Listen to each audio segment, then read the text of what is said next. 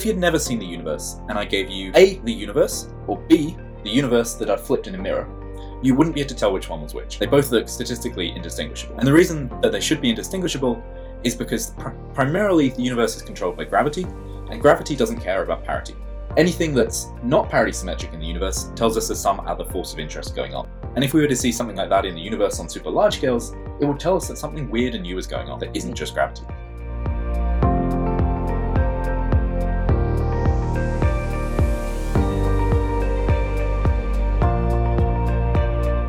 Welcome, dear listeners, to this episode of Into the Impossible with your host, Brian Keating, and theoretical physicist Oliver Philcox. Be forewarned, this episode dives deep and may awaken latent curiosity and thinking at cosmological scales. Does the universe obey fundamental principles of symmetry? Is there a hidden tetrahedral, asymmetric geometry that could reveal details of cosmogenesis?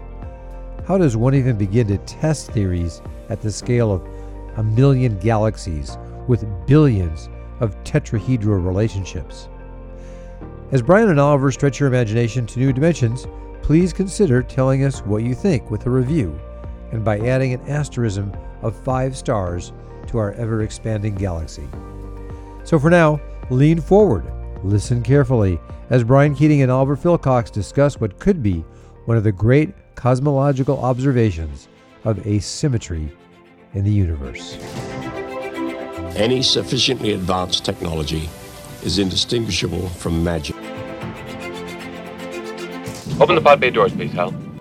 So, Oliver, what is parity? I'm used to hearing about that in the context of particle physics, properties. What does it have to do with astronomy, if anything? Absolutely.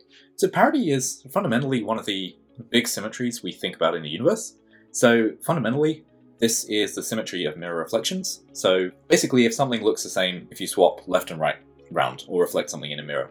So on a human scale, the example is the human body. If you look at it from afar, you'd think, okay, humans look the same. If you reflect them in the mirror, you swap, say, the left and right shoulders. But if you were to look in more microscopic detail, you'd see when you do that, the heart would move from one side of the body to the other. So the human, on a human scale, internally is not parity symmetric. So cosmologically, this is also super relevant, and in this case, we're thinking not about reflecting a human in the mirror, but reflecting the entire universe in a mirror, per se.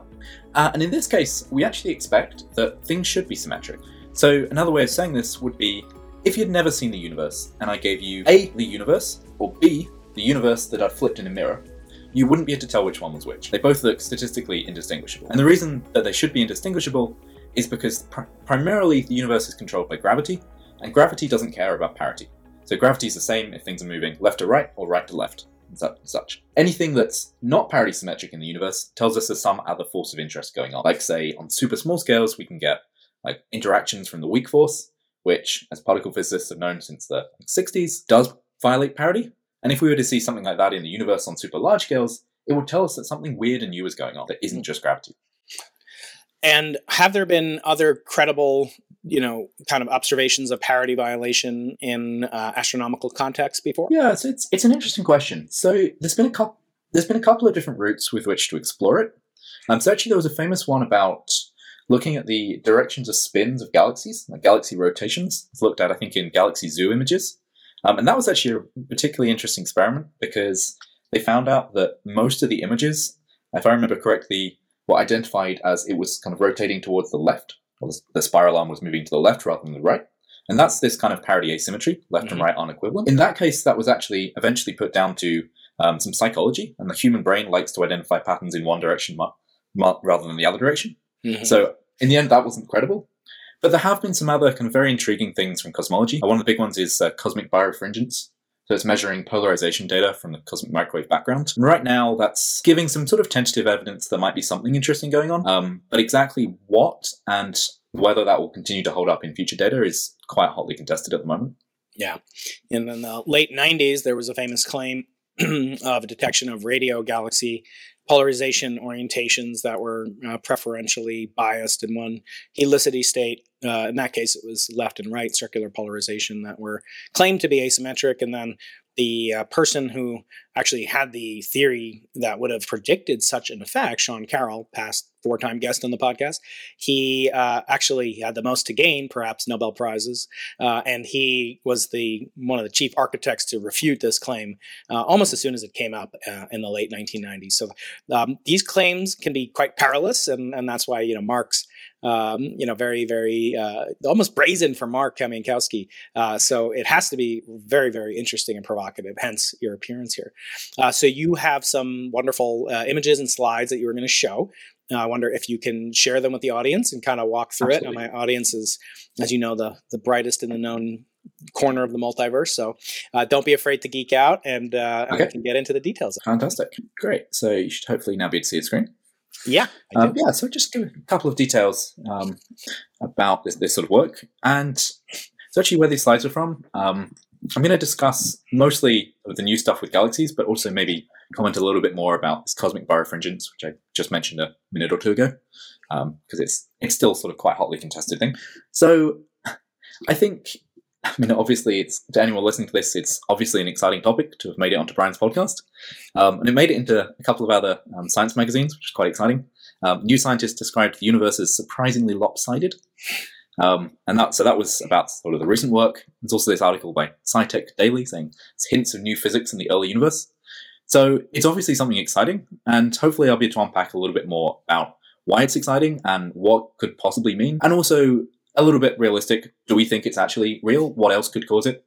Obviously, we need to be good scientists and think, is it new physics, or is it something we haven't thought about yet in our analysis? I think it's worth considering both of those pretty carefully. So I said a little bit about parity before, so I'll go quite quickly here, but so parity symmetry is symmetry if you reflect something, so left and right switch, as we've said. And one of the fundamental things about particle physics is that it doesn't have to obey parity symmetry. Just as we said, the human is not parity symmetric, the weak force isn't parity symmetric, but generally everything we know about in physics in the standard model is charge parity time symmetric, or CPT symmetric. And this basically means that if you do an experiment and you flip left and right, but you also flip plus and minus, and you flip the direction of time, you end up having a symmetry. It's like stuff like the weak force obeys this symmetry. And you can sort of ask, what would that mean in cosmological contexts? Well, for something like gravity doesn't care about charge, and gravity doesn't care about time. So that itself means this CPT symmetry is automatically going to mean that gravity is going to be parity symmetric. Sort of what I was alluding to before. So, as I said, cosmology should be parity symmetric, and the main manifestation of that is images of the universe which are flipped in a mirror, like this image in the top and the bottom here, which is in fact, I think, a realization of the illustrious TNG simulations. These should be statistically indistinguishable, so I shouldn't be able to tell you which is which if I hadn't seen them before. Obviously, if you have two next to each other, you can say, okay, this one's flipped version of the other one, but if I only had one of them, I wouldn't be able to tell you, is this the flipped one or is this not the flipped one? So a lot of the work in this has been to kind of ask the question, can we make any robust statistics and measurement tools which are able to actually say, do we have something flipped or unflipped? Can we try and create a test for this whole parity symmetry?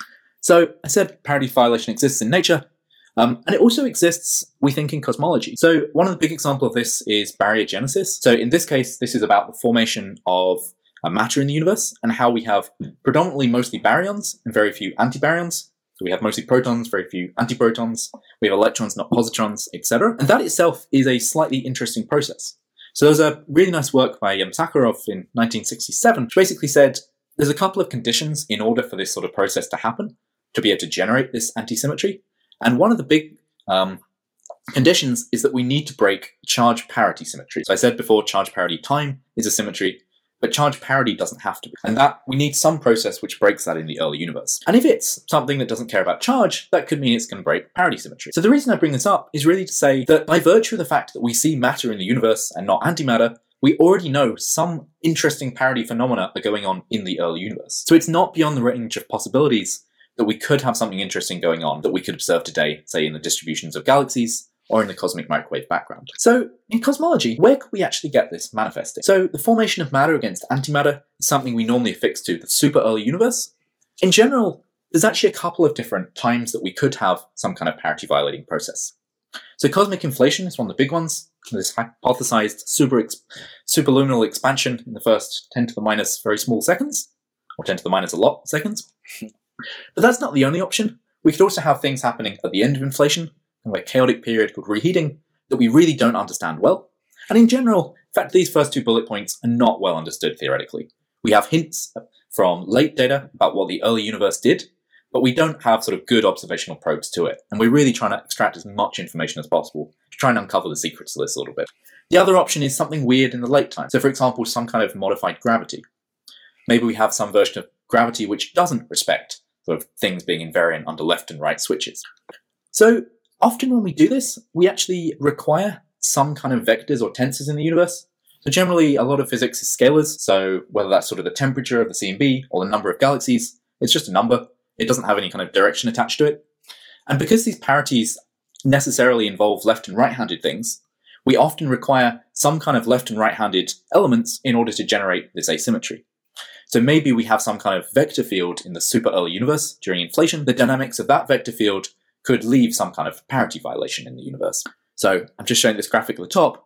The green line is a sort of left-handed vector field. You can see the green lines sort of showing the direction of the field are going left-handed round the line moving to the left. And in the bottom, the red panel here is showing the right-handed one.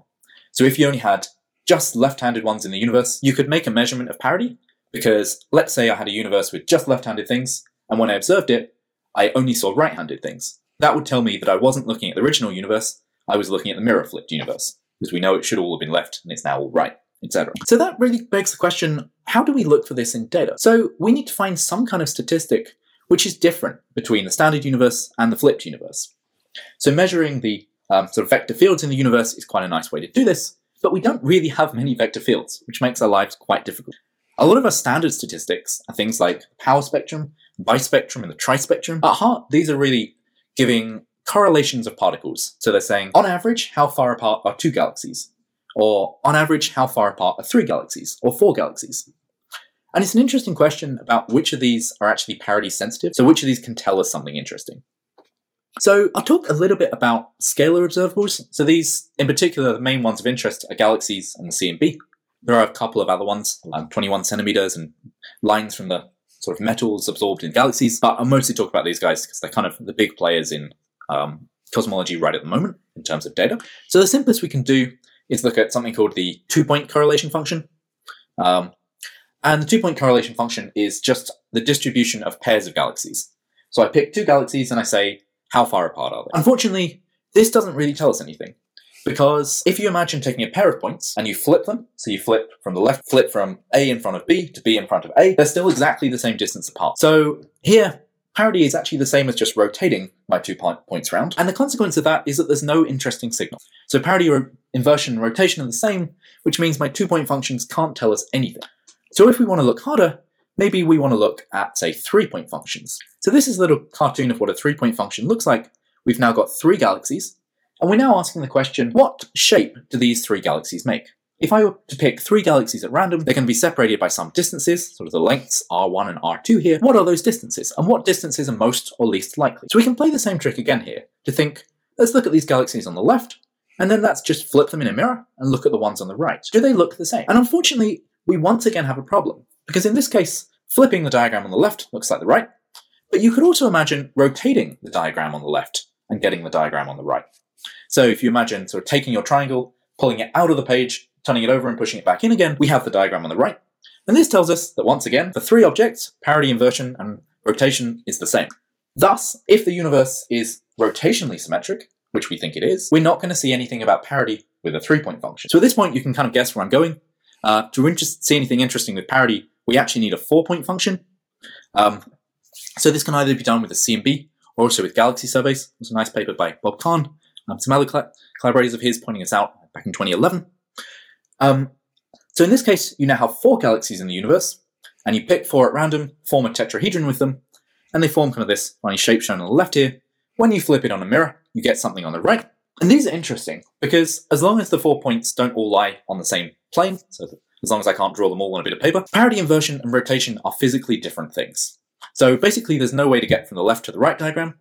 So if I were to do something simple, like say, count the number of tetrahedra on the left and the number on the right, I can learn something about parity. So effectively, I would say, I'm going to count the number of left tetrahedra, subtract off the number of right tetrahedra, and say, is the answer 0? Like obviously, when you do this in practice, there's all sorts of noise going on. we only have a finite number of galaxies, so everything's kind of random. But you can sort of ask, statistically, do I have more left-handed tetrahedra than I have right-handed tetrahedra? And is this a significant more? Is it much more than I'd expect simply from random chance? So that's really the essence, kind of one of the big statistics of parity violation that we've been exploring, of either with the 4-point correlation function or the trispectrum, which does the same thing, but slightly more Fourier transforms involved. And for the C and B, it turns out to be slightly better. I will briefly say the other thing, which is tensor parity violation. So if we have access to things in the universe that have directions, as well as just sort of numbers associated to them, like polarization, we know that has kind of, it's a tensor, it has 2 directions associated with it, or the shapes of galaxies, so-called galaxy shear, or even the spins of galaxies. There's been some nice work on that recently. We can do a couple of different tests. And the reason for that, the diagram's a little bit wonky here, but when we have a vector or a tensor observable, once we flip something in a mirror, we also flip the directions in the mirror. So something that was sort of left-handed before we flipped it is now right-handed. And the consequences of that are that with a 2-point function, we can now see parity violation if we have some interesting vector. So the big consequence, the standard thing used here is the 2-point function of temperature and polarization of the cosmic microwave background, this CLTB guy here. And this has been known about for quite a long time, and there have been attempts to measure this from different sources. One of the main ones I'll talk about in a little bit, birefringence, is sort of quite interesting at the moment, has some interesting implications. So to summarize this bit, if I'm just looking at sort of scalars, like number of galaxies or the temperature of the CMB, I'm forced to use sets of 4 galaxies or sets of 4 points on the CMB, which makes the computation kind of difficult. If I'm using vectors or tensors, I can just use 2 points, but that calculation still kind of is difficult, mostly because we normally need things like B modes, and we haven't made a good detection of B modes in the universe from primordial sources at this point. Tell me about it. Although, of course, Brian knows a lot about that. Yeah, tell me. Okay, so now let me talk a little bit about what we've actually seen. So the first observation, cosmic birefringence. So the credit to this absolutely goes to a bunch of people, I think mostly in Munich, Ichiro Komatsu, and the authors kind of given at the bottom here. So in this case, the authors looked at the correlation of polarization from cosmic microwave background, in particular, the correlation of E modes and B modes from the CMB. This is kind of a very difficult measurement to make, which is basically why we're seeing it mostly now, rather than when the Planck data release first came out. The authors have been very carefully calibrating for every possible systematic, and some really intriguing new methods for how they do this, but the result seems to be we get a signal. And we shouldn't get a signal if the universe is parity symmetric. Basically, anything with B modes and something that isn't B mode should always cancel. So something weird's happening.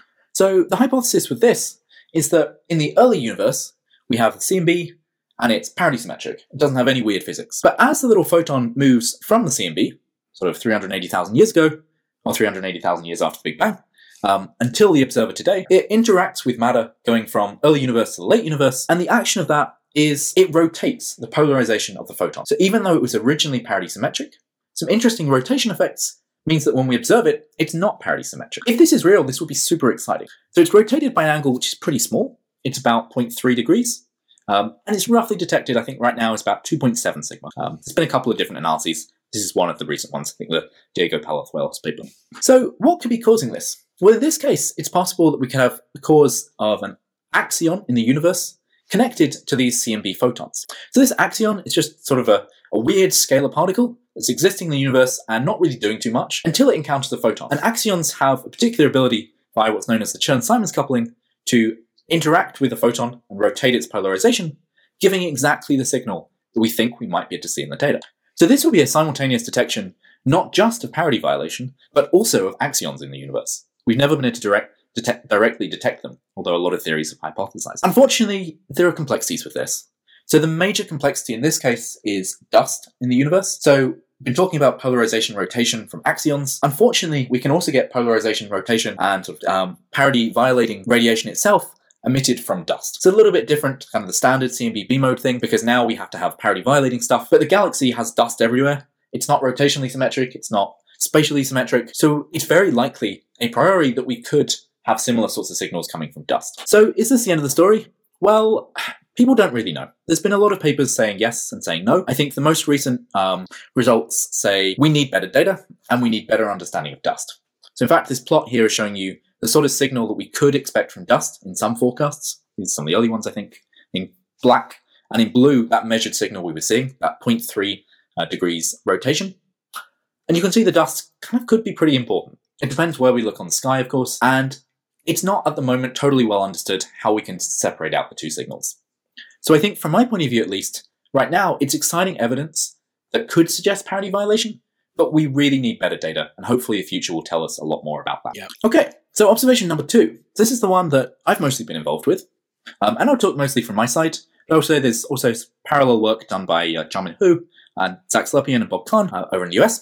And this guy is all to do with these 4-point functions, and in particular, galaxy 4-point functions, and has led to this interesting, surprisingly lopsided claim from the New Scientist. So what have we done? In principle, we simply counted up every set of 4 galaxies in the universe, and for each one have said, does it form a left-handed tetrahedron, or does it form a right-handed tetrahedron?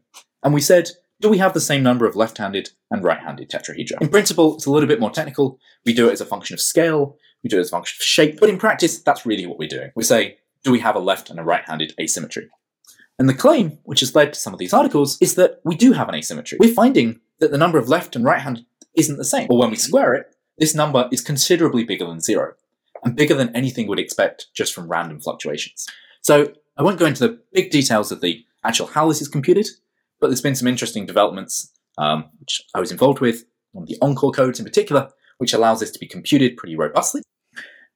So skipping to the actual interesting bit, what have we done with the data? So we have, in practice, around 1 million galaxies to play with. These have all been observed by the STSS project, in particular the BOSS survey, I think the Baryon Oscillation Spectroscopic Survey, I think. And these measure galaxies kind of like those shown in the sort of white and blue dots here. I think the white dots are really the main ones used in this analysis. And we can condense these into measurements of this parity odd or parity even 4-point function. So it contains 2 contributions. This one on the right here is the parity even contribution. So this is what happens if I add together the number of left ones and the number of right tetrahedra. So we would expect there to be a signal here. Gravity should give us some kind of signal. We found it back in a paper in 2021.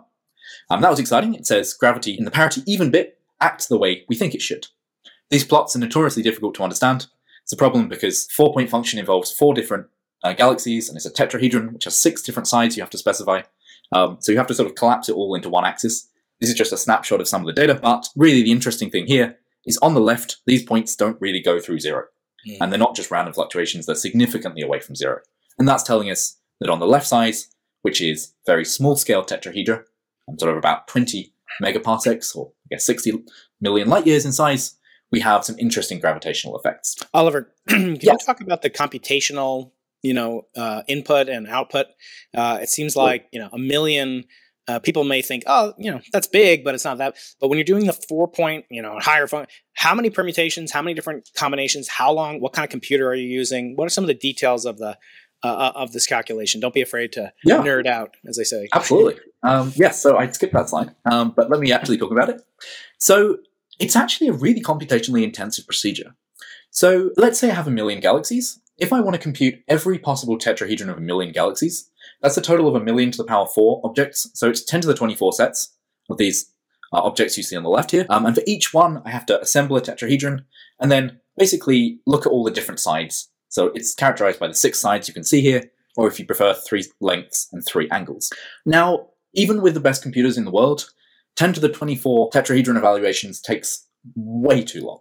This would take, I think, of the order of many years, actually, possibly considerably more than that. So it's something that was just totally not possible, which was a bit of a shame because it seemed like a fun problem. But in the end, the actual method we use to evaluate this uses kind of an interesting trick, which I tried to sketch in this picture here. So the crucial point of this is that a tetrahedron contains 4 galaxies, and I can equivalently write it not as 4 galaxies, but as 3 pairs of galaxies. So if I tell you the galaxy at the bottom, I hold that one fixed, and then I tell you the distance to the second galaxy, the third galaxy, and the fourth galaxy, you can go ahead and make up your own tetrahedron. And the crucial point is that we can do all these independently. Basically, if I hold the first one fixed, I can then go ahead and count up every single second galaxy, every single third galaxy, and every single fourth galaxy, and doing those all basically in parallel and all independently. And this is useful because at any point, I only ever need to consider a pair of galaxies. And the number of pairs of galaxies is 10 to the 12, which is considerably better than the number of quadruplets, which was of the order of 10 to the 24. So once I've got all those pairs of galaxies, at the end, it's just a problem of assembling them all together. And you can do this with kind of a bunch of tricks. In practice, what's actually going on here is we're utilizing a bunch of techniques borrowed from chemistry. Actually, everything is expressed in spherical harmonics. There's a lot of really fun discrete maths going on. It's actually sort of quantum chemistry is where a lot of these techniques get borrowed from. But suffice it to say, you can do this kind of recoupling all at the end to get out a tetrahedra, and then the computation actually is viable. So I think for the dataset used in these analyses, computation took, I think it's about 100 computer hours. And this was primarily done on a supercomputer in Princeton University. Of course, we have to do this not just for the data, but also for a whole load of simulations. So we had to do it for 1,000 simulations as well. So in the end, it's more like 100,000 CPU hours, which is starting to get a little bit more costly, but significantly less than doing this for all the 10 to the 24 galaxies. So I guess 100,000 times 10 to the 12 would be the extra time we'd need.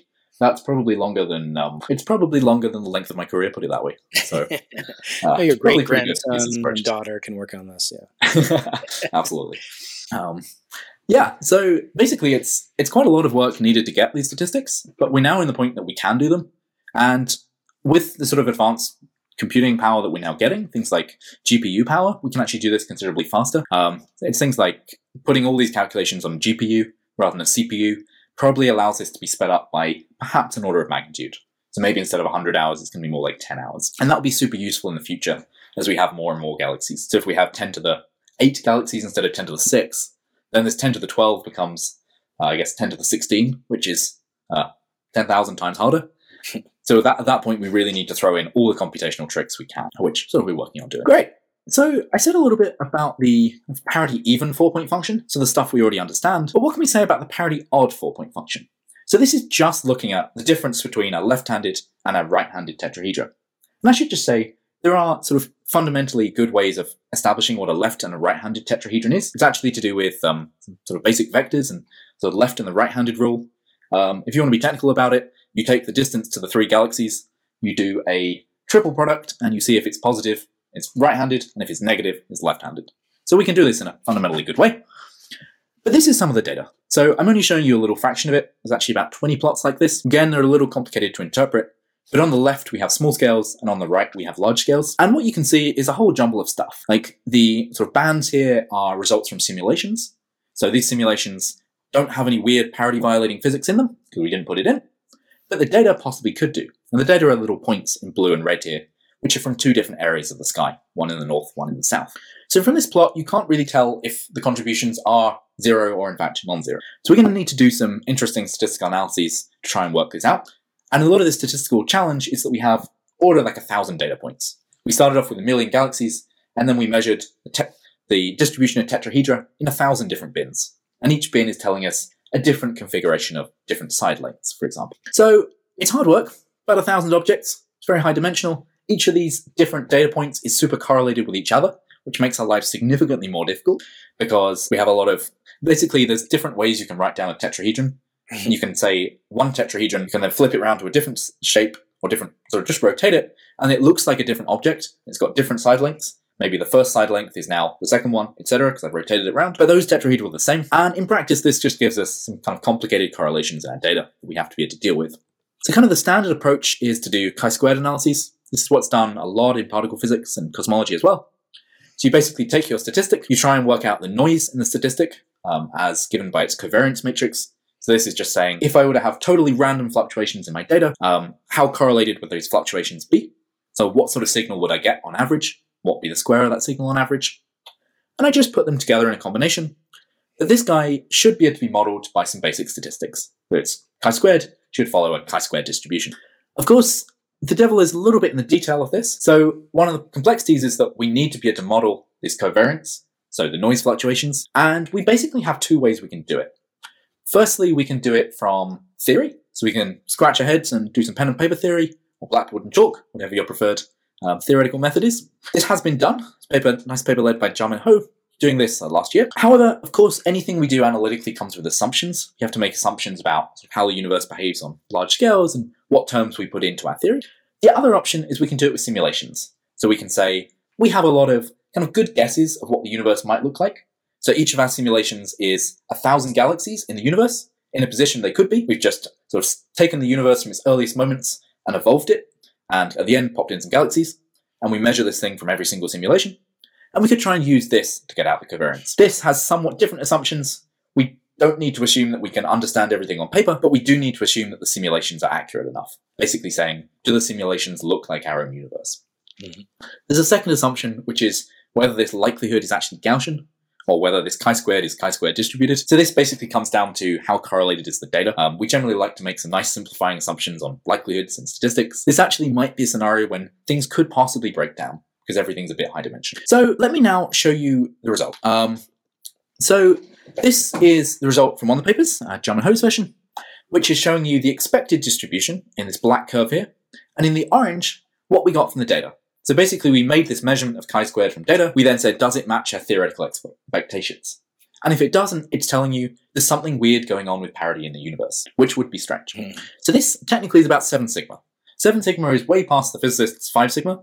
So immediately, somebody should be getting a Nobel Prize, and everything should be great. Unfortunately, things are never quite that easy. So it's useful to think about sort of different ways to process the data. And in fact, there was another analysis that was done by me simultaneously, which is actually doing things in a little bit different way.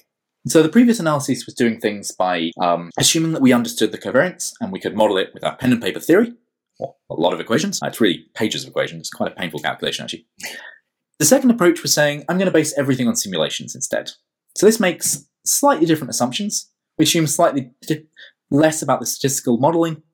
However, we do assume the simulations are accurate. And this plot on the right here, I'm showing you the statistic we get from our simulations and what we get from the data, so the red line. So once again, we're seeing that the red line doesn't really fit with the simulations. In fact, it's larger than 2040 out of the 2048 simulations. So tentatively, we have a detection of something at 2.9 sigma. This is significantly less than 7 sigma, because we made fewer assumptions, but it's still something interesting. So what sort of are the implications of this? Before I say that, I should just say, we should dig in a little bit more about the differences between these two approaches. So 7 sigma versus 3 sigma is obviously very different. So the kind of two things that could be causing it is really what I mentioned before. First, that a likelihood might not be Gaussian. Got a lot of correlations going on. Things are in a lot of high dimensions. Quite difficult to model it. And secondly, maybe our covariance isn't adequate. Now, I'm not going to say that one of these approaches is right and the other one is wrong. I think the fact that different approaches get different answers tells us that we have to be very careful. Tells us that at least one of them isn't perfect. Now, maybe our covariance with pure theory wasn't accurate, but maybe it's not accurate with simulations either. However, we are still seeing an interesting result. And I want to say a little bit more about what could possibly cause that result. So I said before, we can have something interesting going on in the very early universe, maybe an inflation, or we could have some interesting physics in the super late universe, for example with modified gravity. So inflation tends to be the easier scenario, basically because in the inflationary period, we really don't have a great idea of what's going on. We know lots about what isn't going on, but we do know everything's happening super high energies, super high temperatures, so effectively we can add as much random new physics as we want.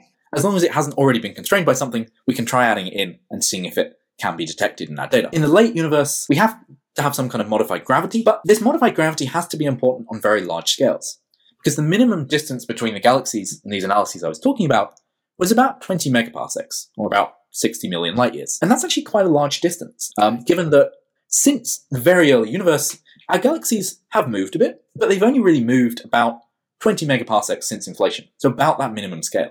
So some kind of modified gravity would have to have really important effects on very large scales. We don't quite have a great idea of how that would work right now, but of course there's always sort of different ways that you could come up with that could potentially do this. I'm sure more will be explored in the future. So that brings us to inflation. So I'll skip the technical details here because inflationary modeling gets a little bit complicated, but basically there's a bunch of theorems that says with our simplest model of inflation, we wouldn't get anything interesting violating cosmic parity. However, if we have more interesting inflation, we could do. So for example, if inflation depends on scale, or basically how it evolves in time, or if inflation involves multiple particles. So we often like to think about it as just a single particle in the universe, so just as the universe happily super expands, or a single field. If we have other ones with different spins, for example, this could give us something interesting. Or if even inflation happens in a slightly different way to what we thought about, something called ghost condensates. And of course, there's a bunch of other things. So actually, this led us thinking with a couple of colleagues down in the Institute for Advanced Study in Princeton in particular Giovanni Cabas and Misha Ivanov, about whether we can kind of learn something interesting about inflation from this data. Like we've made this tentative detection of something. Could we use this to make a stronger detection of a particularly interesting form of new physics? In general, if you're just trying to make a detection of, do we have parity violation, yes or no, that's quite hard. But if you're trying to make a detection of a specific model, you can in general do much better. Basically because you know where to look in your data. Your model says, maybe large scales are most important, or small scales are most important. So you basically focus your analyses on those regions. So again, I won't go into details, but I'll just say briefly, two of the interesting things are exchanging a spin 1 particle during inflation. So this means in inflation, I don't just have a scalar, I also have a vector going along. This kind of basically, we've been able to use this data set to do quite a few very interesting analyses, and in particular, try and work out if we can find any evidence for specific models of parity violation in inflation. And right now, the situation wasn't quite as promising as we might have hoped. Every model we've tested, we don't detect. So I think we tested a total of 18 models so far, and all of them return values consistently 0. So we try and detect the amplitude, like this one shown on the right-hand side here. You can see it's something very close to 0, crosses 0. So at this point, if the signal is real, it's eluding us. So let me just conclude a little bit with what my thoughts on what this signal could be are. So it could be something new and exciting in the universe. And as Mark Kamikowski was saying, if this is true, this would be incredibly exciting. It would tell us that weird new physics in the universe is going on that we don't know and that we haven't already hypothesized. The simple models we have hypothesized don't seem to work. So maybe it's some other model of inflation that we haven't thought about, some model of late-time physics, some kind of modified gravity, or some other interesting physics happening at a different time that we, at this point, just haven't thought about. Of course, there are, however, non-cosmological options, and it's possible that we have errors in how we analyze the data, or errors in how we do the analysis. So I did say a little bit about whether our simulations or our theory is good enough. I think that's something that definitely needs to be explored more in the future. So to me, the kind of status of this right now is we're detecting something very interesting, and in the future, we're going to get a lot more data. So we're going to have results from the Dark Energy Spectroscopic Instrument, which has been observing millions of galaxies and it's going on right now. So that's going to give us a huge big data set, which we can look for the same thing in and see, do we see it? And hopefully we're going to see it much better because the data set's a lot bigger. And also we can look at other things that aren't galaxies. So for example, the cosmic microwave background is another option. So that's something I've been considering a lot at the moment to say, let's look at the CMB temperature. If we see the signal there, that would confirm the galaxy signal with a totally different set of assumptions. And really, if we were to see the same thing in both things, this would be great. This would be pretty good evidence that something interesting is in fact going on. So as with all things, the time will tell. I'm very excited to see what the future's going to bring, and hopefully we will know pretty soon. Absolutely. Well, this has been really phenomenal, absolutely crystal clear. You can stop sharing the screen. And I'll have links to that, the presentation and other work that Oliver works on in the video description below. And while you're down there, leave a thumbs up if you'd like to have, and a comment if you'd like to have Oliver back on the channel to discuss his other work, massive oeuvre, as they say. It's been really delightful following the progress, and would love to have you back in the near future after you go to Stockholm. But even before you go to Stockholm, that would be wonderful. So we can talk to Oliver Philcox of the Simon Society of Fellows, of Cambridge, of Columbia University, and I hope we can meet up in person. I'll be there probably later this year, and would love to meet you in person. Maybe we'll do a part 2 in person and have even better audio and visual delights. Exciting stuff. And thank you so much for having me. Pleasure. This has been great, and I'll have links to follow you on Twitter and everywhere else. And yeah, let's stay in touch. This has been so delightful. Thank you so much, Oliver. Have a wonderful rest of your day. Bye. You too.